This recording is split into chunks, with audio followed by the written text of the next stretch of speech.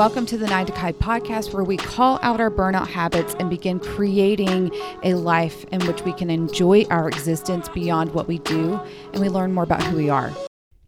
All right, y'all, I'm just jumping right into this because there's so much I can say on this topic. In fact, I think this is a topic that a lot of people struggle with, and that's why they don't engage in their burnout recovery or their burnout repair, and they just stay stuck in this pattern, because undoing some of these habits will piss other people off. Like, that is just a reality of changing the things that burn us out, is that there will be people and ourselves that will lose the benefits of the habits that sustained our burnout. And so, like, when we think about what we need to keep in mind when we are experiencing loneliness in the midst of burnout repair, this is a both us and them scenario. It is very dialectical, in that this equally has to do with our perceptions of conflict, our perceptions of our role in people's lives, our perceptions of how we exist. And it also has to deal with and the way that we shaped others. And it also has to do with their perceptions of our relationship, of relationships as a whole. And I give you that caveat as we start out, because I want you to remember, and this is something that whenever I teach interpersonal effectiveness skills, we have to keep in mind that you can do everything by the book. You can lay out your boundaries in the most effective way possible, and they may still react like a butthole. That's the name of the game. And that's because we cannot control the reactions of other people. And I hate that. I wish that there was some sort of like magic wand in order to undo that. But that's just the reality, is that you can be as skillful and effective as possible, and their reaction will not match the level of intention and skill and thought that you put into implementing these boundaries, implementing the things that you need to do for your burnout repair. And that's like why the reactions of others need to be a data point, not the deciding factor in determining whether what we're doing to manage and prevent and repair our burnout is working for us. And this goes right into that first major point that we need to think about when we are experiencing loneliness or changes in relationships in the midst of our burnout repair.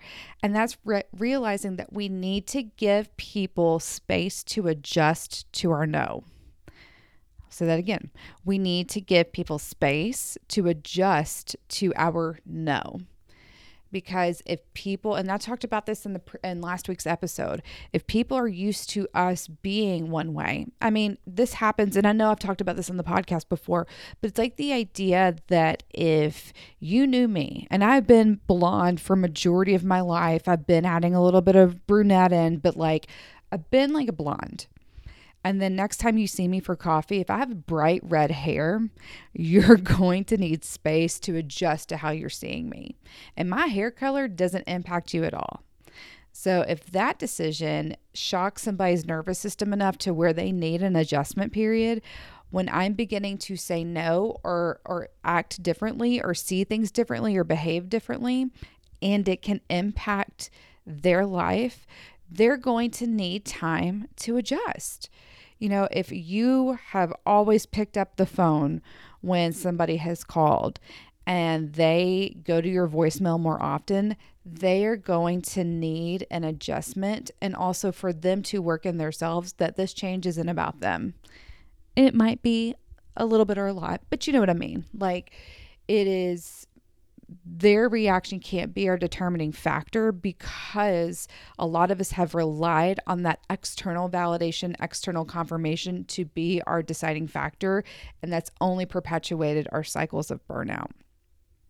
And that goes into the bias that we bring when we are recovering from burnout, and then also how our relationships have changed. We have to be mindful of how the reactions of others and our history with change impacts the narrative that we carry when we're making changes. If we are somebody that has historically endured a lot of negative feedback whenever making changes, or if we have been invalidated when deciding things that work for us, or if that adjustment to somebody's no has been to our no has been really distressing, we have to begin shifting the narrative as to what those broken relationships, that loneliness means. Because we have every right to grieve the way that people disappoint us. We have every right to be upset at those that don't take our changes gracefully, that don't grow with us, that aren't willing to be on our ride of change in our lives. We have every right to grieve that and to be upset at what we lose. What we don't need to do, though, is then add that to the narrative that our change is bad, that us being selfish is negative or with ill intent. And this is because for many of us that are burnt out, there's an element of perfectionism and people pleasing that comes into play. And again, it's going to that reliance or that idea that our safety is determined by how other people receive our changes. And when we outwardly lose relationships out of those changes, our body and brain are going to register that as dangerous. And so it makes sense that if in the past, when you've made these changes for the better or made changes that are really a game changer for your life, but you've lost many people at the same time, it makes sense where your distress lies. And this is an opportunity to shift the narrative.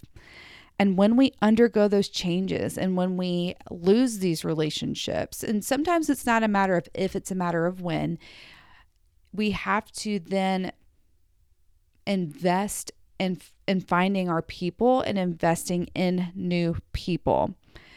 And this goes to a metaphor that we talk about a lot in Radically Open DBT, and it's the idea of being on a cruise ship.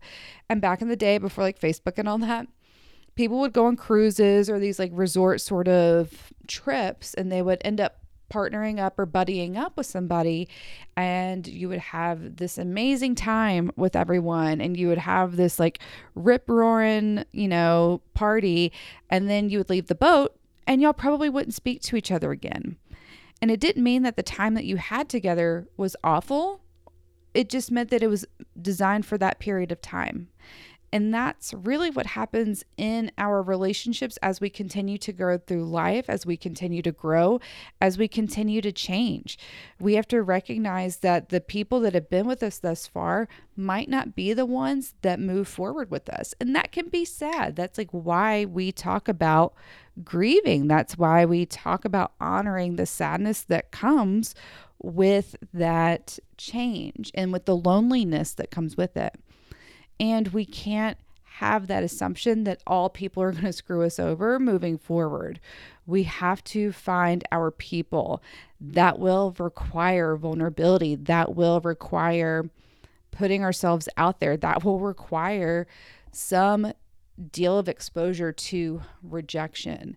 And in fact, out of all of this, at least in my life, what I have learned is that there are friends and relationships in my life that have weathered the storms of my changes. They have gone with the ups and downs. They have tolerated, my no's. They have adjusted to everything along the way. And there are other people that joined me in the midst of my change that were essential for sustaining my change. Especially, I think back to when I opened my own practice, and I had to, because the group practice I was in was sort of like an insular community within itself, I had to go out, find people that understood where I was coming from, where I was going, and that were open to coming with me along the way. And I had to, I had to challenge some assumptions that were made about me. And that is sometimes part of the change. It's letting people know that this is what we're doing to repair our burnout. This is what we're doing to repair our lives moving forward.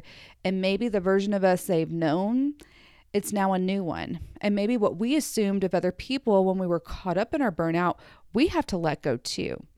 But when we find those people, and when we find people that get where we are where we want to be and where we're going, that is so clutch for us moving forward in our burnout recovery. We need people that have been there and have moved forward. We need people that are there and are working alongside us. And we need to know that the antidote for loneliness is further connection, but quality connection. For listening to the podcast this week. If this or any episode has made an impact on you, I would greatly appreciate a review. Send this podcast to somebody that you know. Any sort of support for the podcast, like, it just makes my heart light up. It's more appreciated than you even imagine. So make sure you give it a review. Make sure you share it. And as always, have the week you're going to have. I'm just so thankful for y'all. See you next week.